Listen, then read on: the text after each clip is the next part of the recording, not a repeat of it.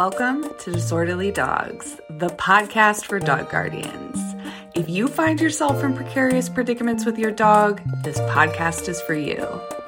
I'm a certified professional dog trainer, and I take my 10 years of training experience and I share easy to implement dog training advice with an emphasis on kindness and compassion. Welcome. I'm so excited to share more. Hello, everyone. Welcome back to another episode of Disorderly Dogs, the podcast. I am so glad that you are listening today. So in today's episode, I'm going to share a replay of a conversation I had with Juliana, who's a wonderful dog trainer. We talk all about stranger danger. But before I jump into that, I just wanted to check in, say, hey, hope you're all doing well. Things are great here in Colorado. We love summer. Me and the dogs have been adventuring, camping, hiking, paddleboarding, and it has been awesome. We're really just soaking in every single moment. Reactive Redefined is in full swing, and it has been such a delight to get to know all of these new teams and support them and bring everybody together in the group calls. So yeah, things are going well. I hope you all are also well, and please enjoy today's replay episode. Hello, everyone. Welcome back to another episode of Disorderly Dogs, the podcast. I am your host, Rachel Ari Harris. I'm so glad that you're here. If you are here, my guess is that your dog probably behaves with some stranger danger, and we're going to talk all about that today. And because I love collaborating with other trainers and I recognize that I don't know everything, I have a special guest who is very well versed in stranger danger. And we're going to hit it from both sides, you guys. We're going to give you so much information. So do you want to go ahead and introduce yourself for the listeners? I sure will. Thank you so much for having me. Hey, everybody. I am Juliana DeWilems of JW Dog Training. So we're based in the Washington, D.C. area, but we see virtual clients all over the country. And we work exactly like you said, Rachel, on everything from, puppies and basic manners to some of the more stranger danger, reactivity, aggression cases that, unfortunately, as we were just talking about, are becoming more and more prevalent these days. Yeah. So for everyone listening who has a pandemic puppy and you're starting to see some of these behaviors, just know you're not alone, right? Like, it's kind of the norm. The world was crazy. We didn't get to do everything we wanted with the dogs, and that's okay. But we want to kind of talk about how we can troubleshoot some of that stuff now. So stranger danger is a pretty broad label. So I think let's start by talking about maybe defining some behaviors that would present that maybe would fall under like the stranger danger label that we're talking about. Yeah. And I'm so glad that you even thought to define what that label means, because so many clients come to us say, my dog is reactive, my dog is aggressive. And it's like, okay, well, let's talk about what that means. My dog is scared.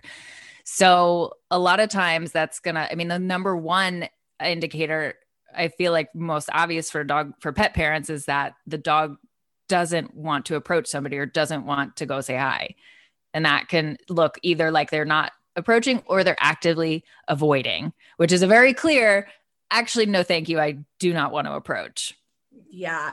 And I think that it can be on a spectrum, right? So like maybe maybe it's not presenting as like loud and forward, right? Like the dog is clearly avoiding, they have no interest in going to people. And then it kind of can escalate from there, right? So maybe if they're not feeling quote unquote heard, meaning like they try and avoid, but that doesn't get them the outcome that they want, they may increase to barking, lunging. But I think something that's interesting that I think all of you wonderful people listening should take note of is, even if your dog is acting more forward, right? Like they're going towards the dog, barking, lunging, what is the rest of the body telling us?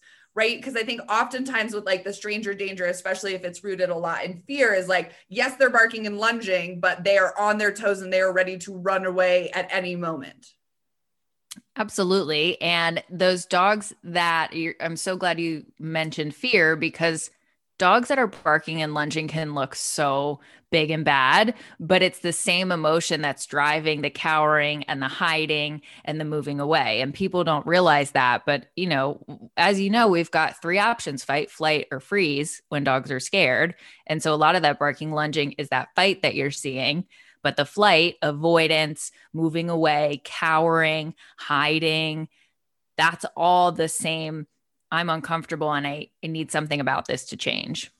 Yeah, right. So, it's one of those that we don't want to punish our dogs for displaying how they clearly feel. But we need to take into account, like, okay, cool. If you feel this uncomfortable, we need to do something about this, right? And okay, so let's talk just a little bit about age ranges, because I think sometimes people are like, oh, they'll grow out of it, right? Like they'll get used to people. It's not a big deal. Spoiler alert, not true. They don't. They grow into it. Oh no. Yikes. So I think that for me, when I'm working with the dog, if I have a dog who is like puppy, like 8 weeks to like 6 months in that general age range, if I'm seeing any sort of like stranger danger presenting, like you have a really beautiful window of opportunity to mold and change how our dogs are feeling emotionally. So if you have a young dog and they are presenting stranger danger, please don't wait thinking that they're going to grow out of it, because they're not. And if you can get in there now, can be a little bit more potent, especially like in the earlier age range, to help shift their emotional response to things. Right. Because once they hit what we call social maturity, which is a different age for, small dogs hit social maturity earlier, large dogs hit social maturity later. But once you hit that social maturity, they're out of adolescence, they're in adulthood, it's going to be much harder to change behavior and to change those emotional responses. It's challenging no matter when you do it, but you're absolutely right that earlier is certainly better when it comes to intervention. Yeah. And I think something to keep in mind with like our young puppies is that young puppies are not barking because of nothing, right? And like, I think that sometimes there's this misconstrued, like, oh, they're just excited. Are they really just excited though, if they're barking at people consistently, right? So like, I think that that's really important, that we're not just glossing over like, oh yeah, they're just barky. Sometimes they bark at people. Like we really need to look at what is the function of the barking? What is the emotion that's lying beneath this surface behavior? Because again, if we can troubleshoot it when they're young, we have a much higher chance of them being able to cope with strangers in the future. Right. And that's where looking at body language is so critical, because if you're guessing that the barking is rooting in excitement, well, then you would hope to see wiggly, loose body language where it's approaching the person. But if you're seeing the barking paired with a tense body, retreating, tail tuck, maybe hackles up, obviously that tells a very different picture. And we just have to look at the dogs and what they're saying. Yeah. And I think that's something that I see come up a lot in dogs who present for stranger danger, is a lot of conflict, right? And like sometimes the body language can be confusing for both the human and the dog is confused too, right? They're like, do I want to approach this person? Oh my God, this person came closer. That's not really what I wanted. Okay, but I do want to gather information. Okay, but now they're coming closer. So like, it really is a sliding scale, everyone. And I think that if you are at all concerned, you are way better erring on the side of caution than just assuming the dog is just excited. Absolutely. And you're totally right. Emotions are fluid, meaning your dog might be curious one moment and then startled and nervous the next moment. Patricia McConnell just posted something so good, and it was actually about dog bites and children. But I think the quote was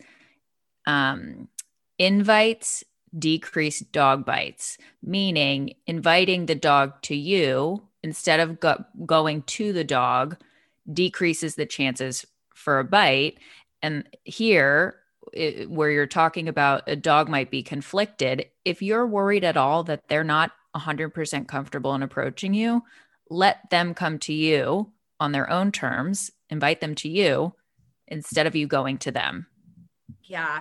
And I think like as the dog guardian, it presents like kind of an awkward conversation sometimes when you have to be like, do not come closer to this dog, right? But you have to advocate for your dog, because especially the dogs who struggle with stranger danger, if time and time again, their warnings, their body language is being disregarded by the human, the likelihood of them escalating to behaviors that they feel quote unquote more heard is definitely higher, right? If you continue to avoid and the person is continuing to not listen to what you're saying, you're going to increase to more measures to get the space that you want. So, that's just a super important thing as the dog guardian, to be an advocate, even if that means having some awkward conversations. Absolutely. And I totally empathize with people. It is awkward to tell your mom or your best friend who loves dogs, like, hey, my dog actually might be uncomfortable, might be nervous. Like, could you please not do that? And actually, it's what prompted this conversation. I posted like a handout basically that you can send to people that gives points for your how to deal with your fearful dog. And I feel like a lot of times, one, writing it down is so important, but two, sending it ahead of time or texting it or emailing it or something and saying, hey, just FYI, here are some tips for dealing with Fluffy, can take some of the pressure off you, or at the very least do some of the work for you so that people kind of know what to expect once they come into the house. Absolutely. I love that form of like subtle communication. So we can take a little bit of pressure off of the dog guardian who may be feeling like already kind of uncomfortable about the whole situation. Yeah. So everyone, we'll be sure to link up the post that she's talking about in the show notes. Yeah, because, I thought I was like, we just need to talk about stranger danger on the podcast. Totally. And, we might go into this more, but like a big reason that stranger danger is so prevalent right now, unfortunately, is like you mentioned at the beginning, these pandemic puppies, unfortunately, just have not had the exposure, especially during that critical socialization window between 8 and 16 weeks, to the world around them. I mean, if any of us had popped out a year ago, we would not have been exposed to the normal world. And unfortunately, those early experiences or lack thereof have a direct impact on their behavior as an adult. So it's just an unfortunate byproduct of this great wave of people adopting dogs during the pandemic. Yeah. So I think that this is a really good point. So let's talk about some other common motivations. So everyone, we are speaking broadly here. While we wish we could give you specific advice, that is reserved for when you work with us one-on-one. So we're going to speak broadly here, but so some motivations can definitely just be from like a lack of early experience, right? Like they just didn't see people, they didn't have people in the house. Let's talk about some other motivations for stranger danger that you observe in your clients. Well, definitely a negative experience. So, in addition to a lack of experience during socialization, having a bad experience at any point.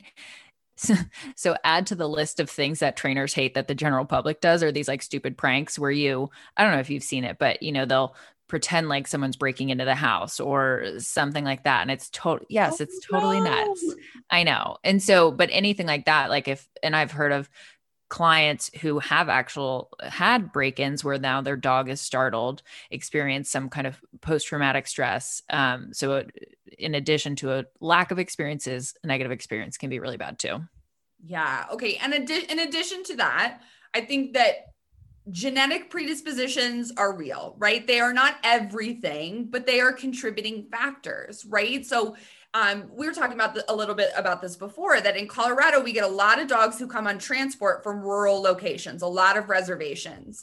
And I think in those circumstances, kind of the combination of coming here on transport at an early age, which is scary, maybe having a negative experience, even though it wasn't meant to, by rescue, just like pulling them and doing things that obviously they need to do to save their lives, but nonetheless are still perceived as aversive from the puppies.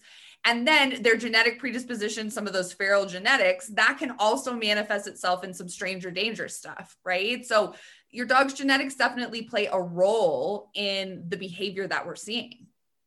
And I don't know the exact science behind it, but I think we're pretty positive that genetics outweigh socialization. So you're really puppies and young dogs are not blank slates, let alone, of course, a dog who you bring into your life older. But those genetics, and if the parents were two feral dogs, or if mom experienced a lot of stress in utero, all these things contribute, unfortunately, to who the dog ends up being starting at 8 weeks and beyond. And we just have absolutely no control over that. Yeah. Well, and we know definitively that fear imprints in DNA and carries through many generations, right? We know that in people. I don't know if we know that definitively in dogs. I guess we should say we know that in people for sure, right? So I guess we could draw the assumption that that is the same in dogs. So, for those of you listening who maybe felt like you did everything in your power to make sure that your dog had early positive experiences, you did as much socialization as you could, it may not be anything that you actually could have influenced, right? Sometimes it just is who they are. And I think something else that, is a little gray in defining because there's so many factors, but I do find that some breeds and genetic combinations are more predisposed to some of like the territorial motivations, meaning like, this is my space. What the hell are you doing in my space? And I find that that can present as stranger danger often too. Totally. And I think sometimes, well, and I would be curious your take on this, like when it does come down to a reason behind stranger danger, like does it really affect kind of how we treat it? But I think some of the severe cases I've seen, it's been helpful to get a veterinary behaviorist input because they can give a lot of guidance. And I have had, it's less common, but I have had a few clients diagnosed with territorial aggression. Typically they lean towards, fear related anxiety, stuff like that. But I have, like you said, seen some of that territorial aggression. Yeah. And like, I think that something that obviously like getting a veterinary behaviorist on board, always helpful, right? Like, because they're going to give us so much insight. But, questions that I often ask once I know the dog's breed. So like, maybe it's a breed that I feel like is probably more predisposed to territorial behavior. So like some sort of like mastiff breed or mastiff cross. I always ask, like, how is the dog with people outside of the home? And if the answer is the dog is like happy to interact and all of that, but it's only happening in the home, that's really when I'd be like, okay, with that information, we're going to treat this more of a territorial motivation than a fear motivation. Obviously, we cannot just say that it's always just one thing, right? Because that's not the way that it works, right? Like everything is fluid. But, I think that if you are listening and you're thinking like, is it just territorial motivation? You have to look at how your dog is interacting with people in other circumstances. Because if your dog is completely quote unquote fine, meaning body language is loose, they'll greet people, they'll accept pets with no issue, it's only happening in the home. Well, there's some more information that we can use to formulate a training plan. Yeah, that's such a good point. And, you said my least favorite word, fine, right? Like, are we seeing a lack of reaction? Are they like a little shut down? Are they truly enjoying people? Are they not feeling as empowered to act on their fear because they're not in their safe space?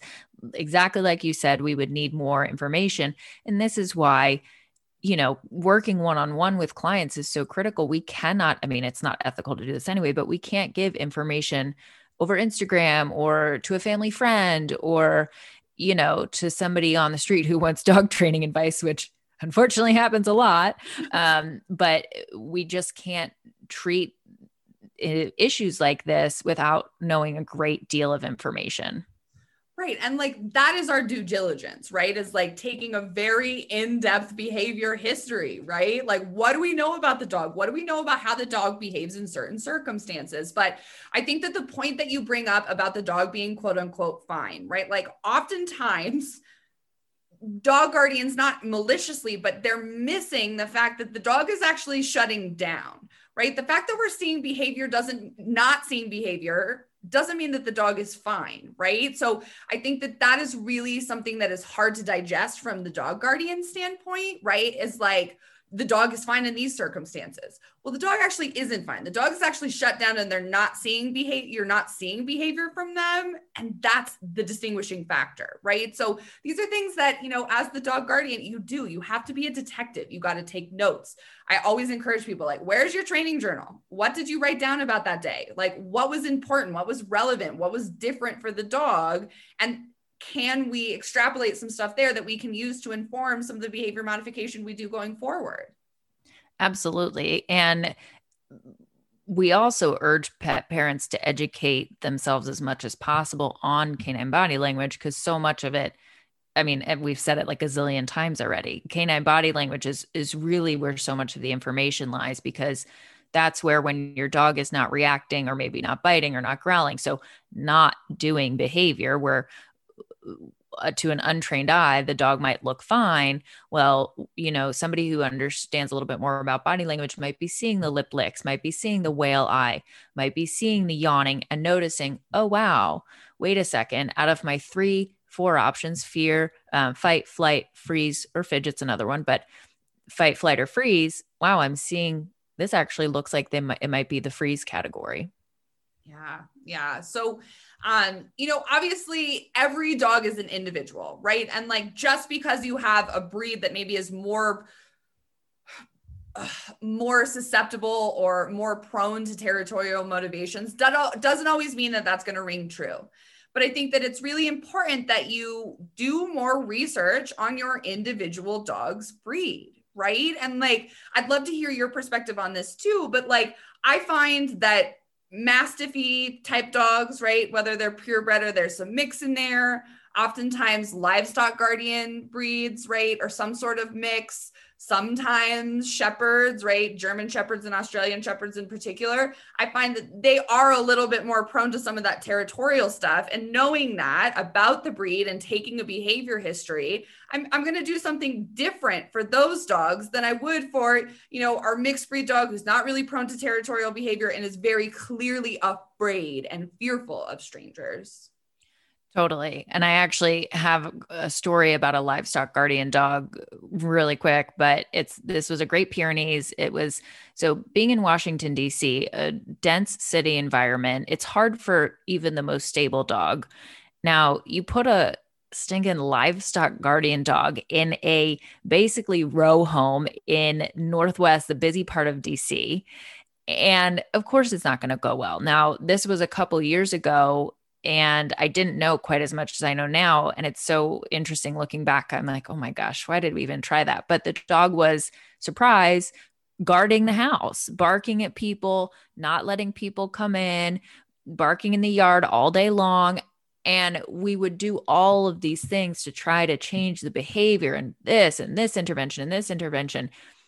We were literally trying to make the dog be a breed it was not. And looking back, I wish I had had a very honest conversation with the pet parents saying, guys, this dog is doing exactly what he is bred to be doing. And no amount of behavior modification is going to change this.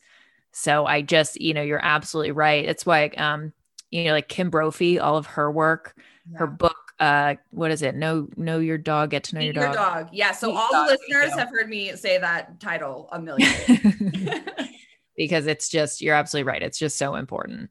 Right. So I think for some of the dogs who are more prone to the territorial stuff, take the territory out of the equation when you're trying to bring new people into their lives.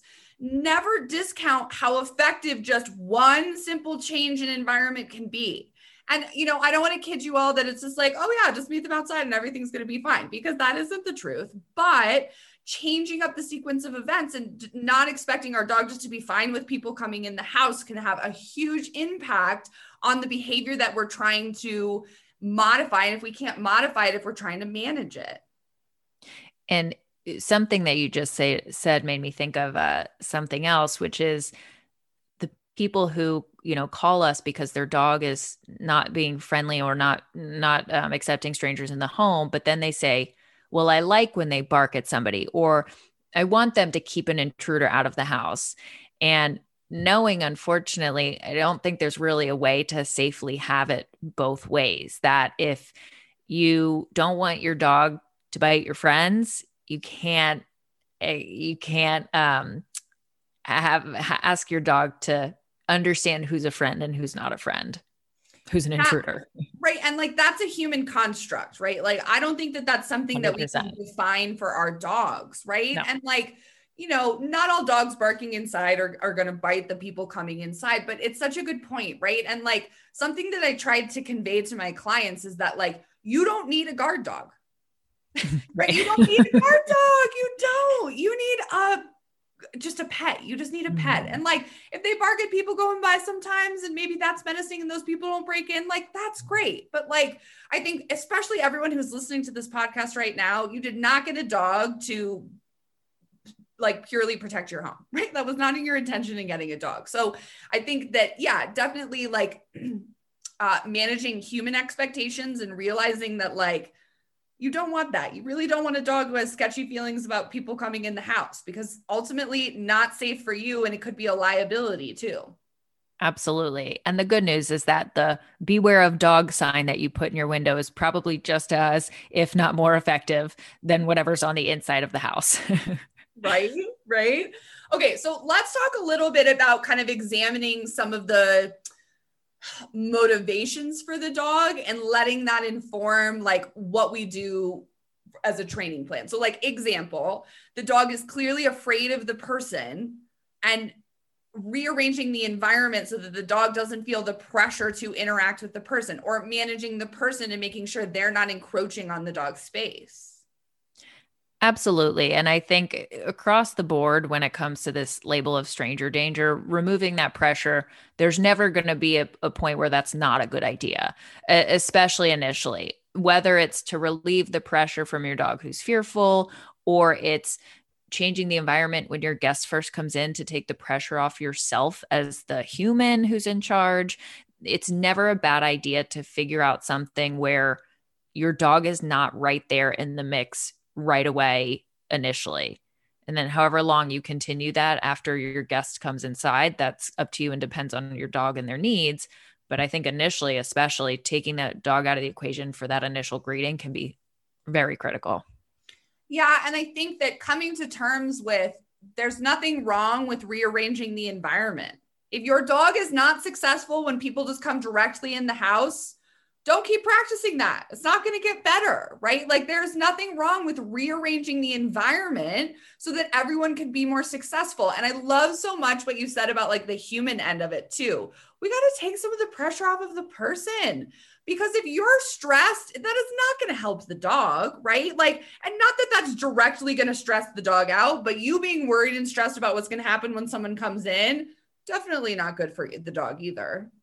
100%. And behaviors, just like we practice training with our dogs to get behaviors to become fluid and or fluent and well rehearsed and understood, we have to do that for ourselves as well. You know, you can practice your greeting protocol or your guests coming over till you're blue in the face, but once there's actually a person at the door and your dog is actually reacting or whatever, it takes a lot of practice and understanding exactly what you need to do to kind of keep your bearings in that situation. It's the first place where everything might go out the window. Yeah. And I think that we have to acknowledge what we need as primates. We need to be able to look people in the eye and welcome them into the house, right? Like that is normal behavior for us. And I find that like, you know, Waylon doesn't have stranger danger. Waylon has just like, I'm going to be a psycho at the front door and charge people. He has no malicious intentions, just overzealous. And that's so hard for me because when people come to my house, I want to be like, oh my gosh, how are you? I want to hug them. And when I'm focused on the dog, I feel like that takes away from like the experience that I seek when people come over. So like for everyone listening, if your dog struggles with stranger danger, give yourself grace, change up the environment so that like you can do what you need to do with your people. And then we can kind of work in what needs to happen with the dog. Yeah, I absolutely love that. I think, you know, we're such big advocates for filling dogs' needs, but you're absolutely right. We have to fill human needs as well. Yeah, absolutely. Okay. So let's talk about some different like general strategies people could use. Like let's talk specifically about dogs who have stranger danger and are super triggered by strangers coming into the home. Let's talk about some creative solutions in rearranging the environment and maybe just like some general outlines for setups that we can give people that they can try. And again, you guys, this is never meant to be a substitute for working with a professional. If your dog has escalated to biting to someone, you have to talk to a professional first. Like, I'm sorry, y'all. Like, there's no way around it. You need our help. We specialize in this. We've devoted our lives to it. Like, just let us help you. But let's give some general examples here. Well, we've talked about it a little bit already, but management is number one thing to implement and to focus on so that and you also mentioned this already, you're immediately stopping the rehearsal of that unwanted behavior. So if your dog is showing reactive behaviors, barking, lunging, hiding, whatever it is around strangers, how can we immediately stop that?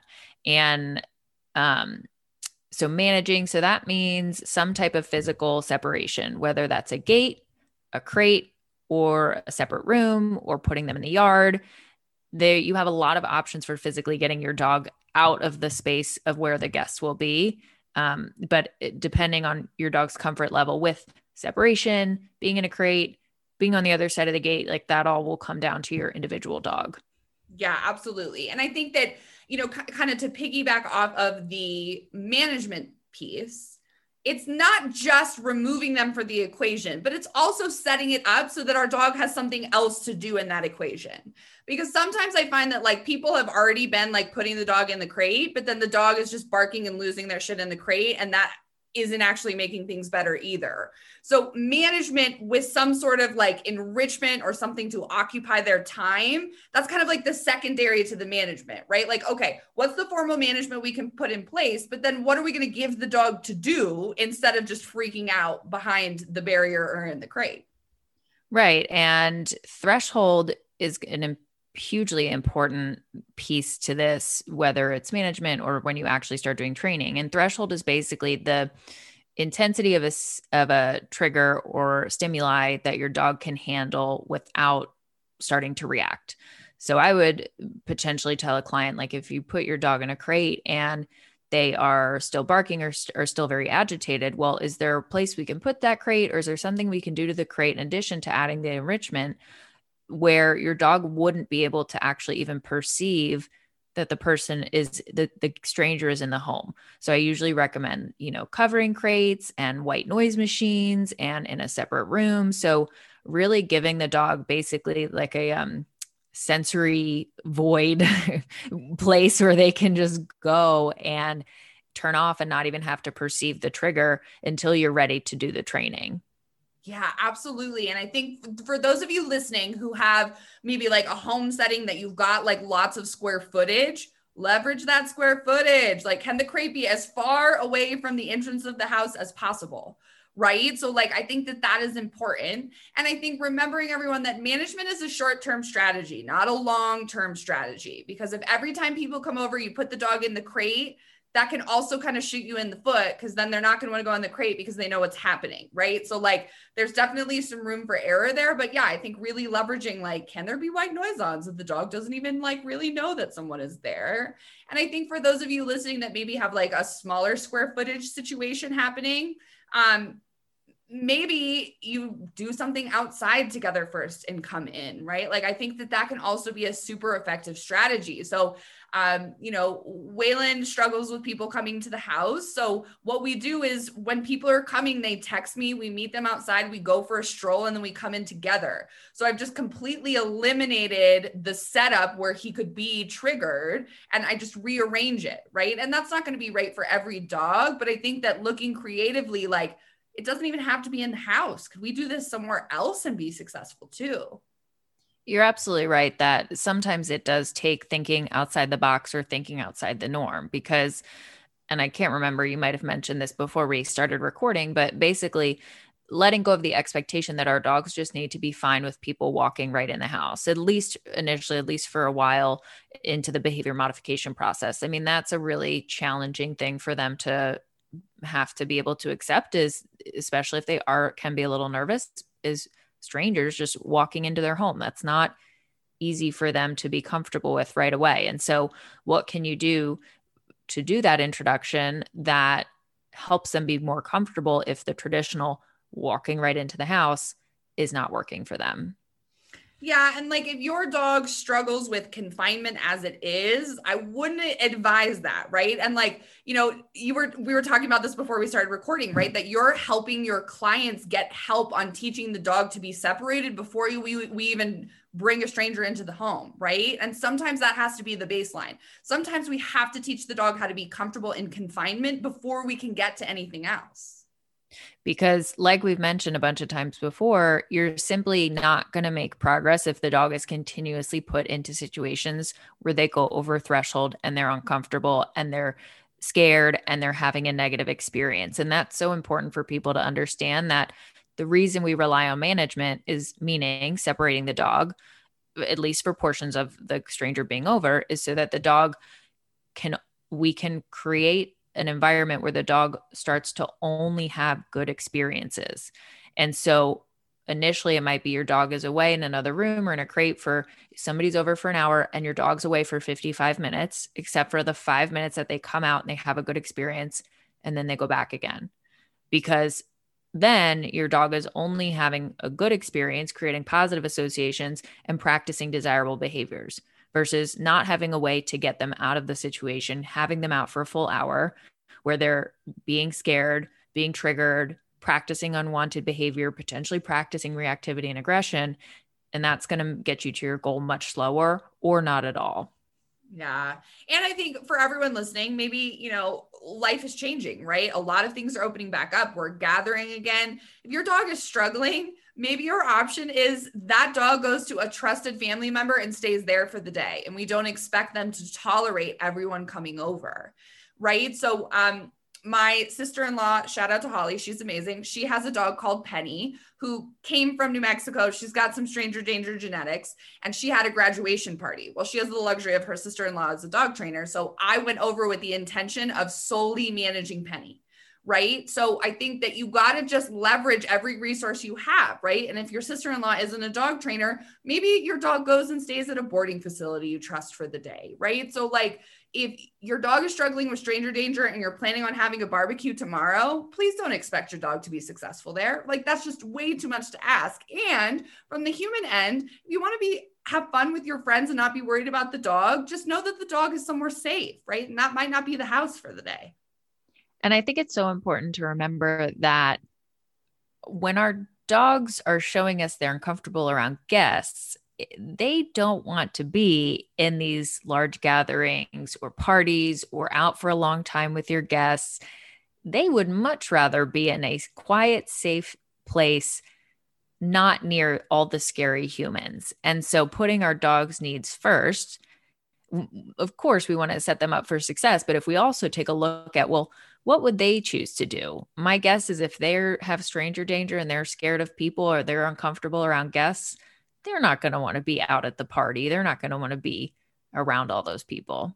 Yeah, right. So I think you just have to evaluate your individual dog. And like we were talking about before, oftentimes a veterinary behaviorist is an essential part of this equation, right? Sometimes there's stuff happening neurologically with the dog that like, no matter what we do, we aren't going to change that. Right. So sometimes, right, that medication intervention is essential to making progress. Right. So I think that sometimes my clients feel this guilt, like they failed the dog and now we need to intervene with meds. Like, let go of that. That's not serving you. That is not serving the dog. Right. Welcome to 2021, where we know how effective medication can be and making the behavior change that we need. Like, utilize that, leverage that. Right. Because I think that the sooner we can get a veterinary behaviorist on board and they can do their magic as far as like prescribing and dosing and all of that, the sooner we're going to see the results that we're after. Absolutely 100%. And just like you, with seeing so many stranger danger, reactivity, aggression cases, and seeing the magic that can happen when we get a veterinary behaviorist involved, so many of my clients end up saying, I wish I had done it sooner. And this can be really critical for dogs who go over threshold at the site or the perception of any person in their house, no matter what. There's no way to get them somewhere quiet and safe if somebody's over. Or if your dog, unfortunately, has had a severe, even a not severe bite, if your dog has landed a bite on a stranger in your home, another reason to see a vet behaviorist. There's no reason for a veterinary behaviorist to be a last stop or a last resort, because the help that they can bring. And it's not us saying just zonk your dog out with meds. Luckily, like you said, 2021, that is not what we strive for with medication in any way, shape, or form. We simply want to get your dog's brain chemicals to a place where they can cope with these very normal stressors. Yeah. And I think I'd love to hear your perspective on this too, but like in my experience, the most successful behavior modification sessions that I do with clients are after meds have already been brought into the equation, right? And like, not all dogs need meds. I'm not saying that, but a lot of them do when they come to me and they bit several people, right? And like, once the meds are involved, I can be like, do this, this, and this. And the owner's like, oh my God. I'm like, I know, isn't it wonderful? But like, as trainers, we have to acknowledge that like what we can give you, what we can offer you is not going to be as useful if the dog is struggling neurologically. Yes, because when a being is stressed, that is not the place for learning to take place. In addition, if a being is in fight or flight mode, that is not the place for learning to take place. And the thing about medication is that it gets a dog's brain or a human's brain. We love human meds too, if we whoever needs them. It puts the dog's brain into a place where they are not in a, oh my gosh, my life is ending mode. And they're not in fight or flight, and they're not having a panic response. They're able to perceive the trigger, the stranger in the home, and they're able to think and learn and process and do training. And without that pharmaceutical intervention, that little help, they would not be able to do that. And therefore training could not take place. Yeah. So moral of the story is that meds can be a very effective tool, right? But obviously you need to work with the veterinary behaviors to get started there. So let's give the listeners some ideas for kind of the human end, right? Like, okay, you're out in the world, you're at a friend's house, and like clearly the dog is struggling with your presence. Like, what can we be doing with our behavior to make it easier for the dog? So it's so important to remember that humans are primates and we are frontal, and we love direct eye contact. We love leaning. We love reaching. Our hugs are, forward facing. All of our natural primate body language can be perceived as threatening in the dog world, unfortunately. So we, with the best of intentions, especially for a dog who's a little fearful or nervous, are going to be very, very scary and threatening to a dog. I would say that the best thing that you can do, and it's very hard, but is try to ignore them. And even more specifically, definitely avert your eyes, keep your shoulders facing away, keep your gaze away from the dog.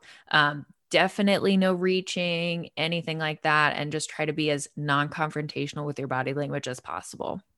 Yeah. And something that happens a lot that I think is so hard for us humans to wrap our brains around is that, like, just because the dog is coming to sniff you does not mean that they want you to look, reach, pay attention to them. So, if there's a dog who has very scared body language, their tail is low, their ears are back, you're seeing lots of whale eye, and they come over to sniff you, the greatest thing you can do is pretend that it's not happening. Yeah, that's called info gathering, because again, the dogs take the world in through their nose. And so they're coming over to check you out. That is not, unfortunately, a solicitation of attention or, of interaction, of asking to be said hello to. Yeah. I find that it's so interesting because, like, now that we're gathering more and we're out in the world, my friends are always surprised that, like, I don't interact with dogs at places. Totally. It's very intentional. It's very intentional, right? Because, like, once you know body language, you can't unknow it.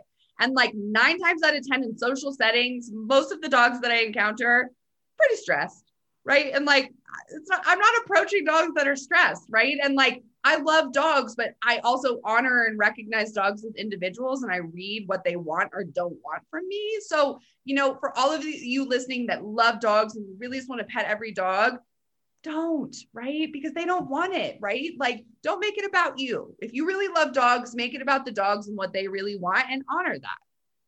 Well, and what's so funny is that once the dog learns you're the one who's not going to be reaching for them, not going to be making direct eye contact, not looming over them, they're like, oh, you're safe. And then they gravitate to you. I'm sure you get it all the time with your clients when we come in and we ignore the dog and we might drop some treats, toss some treats, and we just totally have our body language completely relaxed and away from the dog. And the dog warms up very quickly because they learn very quickly, oh, you're not a threat, you're safe. And the, pet parents are like, what? They never warm up to somebody this quickly. This is so surprising. And it's not because we have this like secret energy. It's just because we know how to make ourselves not threatening.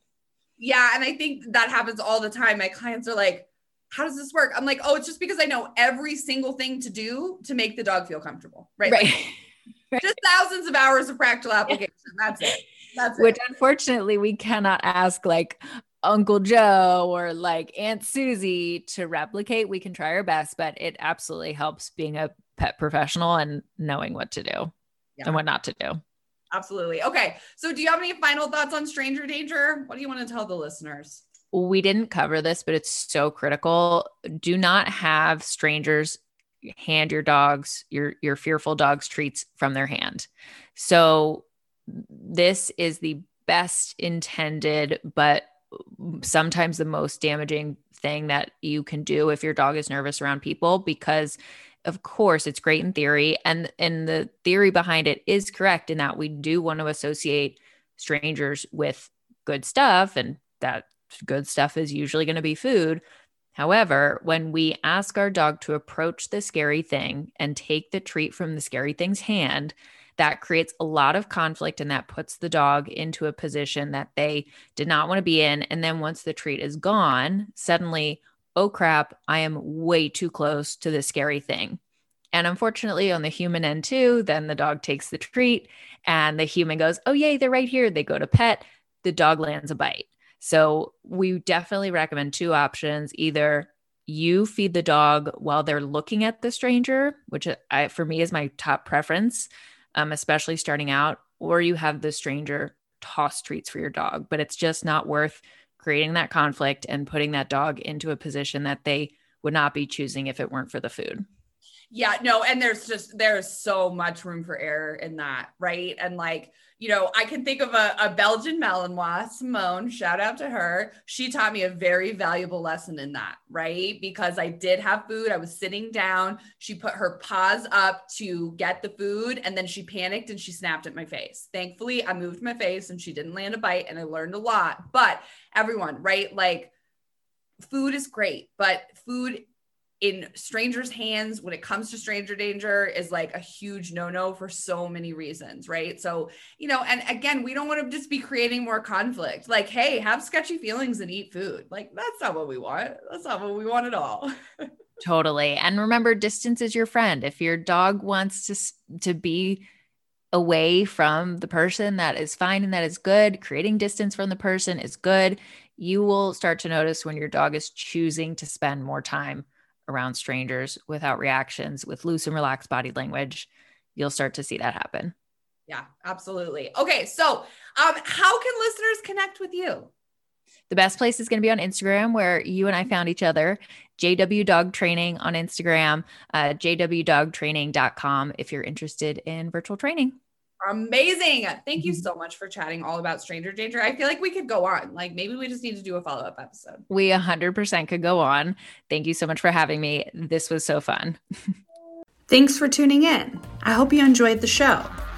If you need help with your dog's behavior, you can learn more about our training services at agoodfeelingdogtraining.com. We post training inspiration and training tips almost daily over on the Instagram at agoodfeeling_NCO. If you like this podcast, we would be so grateful if you could share it with a friend or family member who could benefit from all of the information. It's been a total delight. We love this podcast so much. And thank you so much for listening to Disorderly Dogs.